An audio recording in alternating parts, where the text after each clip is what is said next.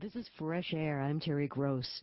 Before Ringo, the drummer with the Beatles was Pete Best. He explains how he joined the band and how he was forced out in his new book, The Beatles, The True Beginnings, which is written with his brothers, Rogue and Rory Best.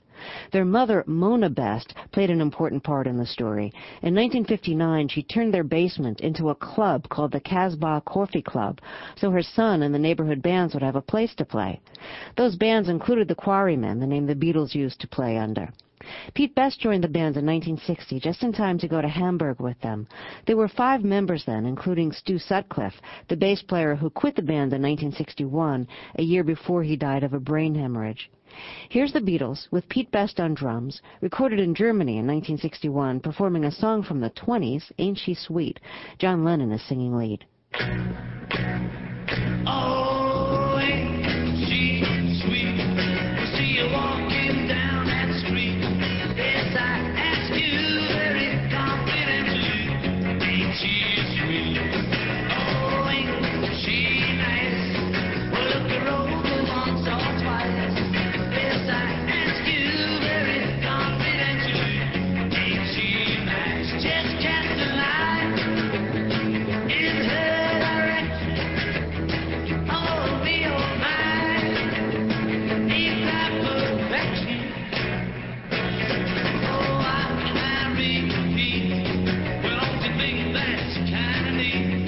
Yes, I ask you very confidently, ain't she sweet?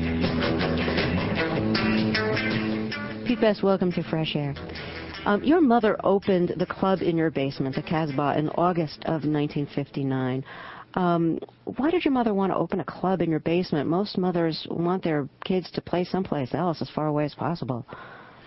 Well, you've got to remember it was a big Victorian house set in about an acre of ground. And we had a lot of friends in those days who used to transpose themselves through the house.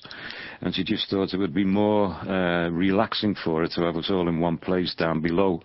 And we were initially going to make it into a den. And then she came up with the great idea to actually turn it into a coffee club. Because coffee bars were, I suppose you could turn around and say, the in thing in the 1950s. And once word was out that we were going to actually turn it into a club, we had people knocking at the door who wanted to be members. And consequently, you know, the club was on a roll. All she had to do was give it a name, and it was called the Casbah. Would you describe what the Casbah looked like physically?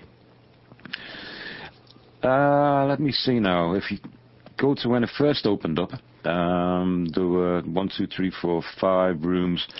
The Quarrymen played in what we call the middle chamber.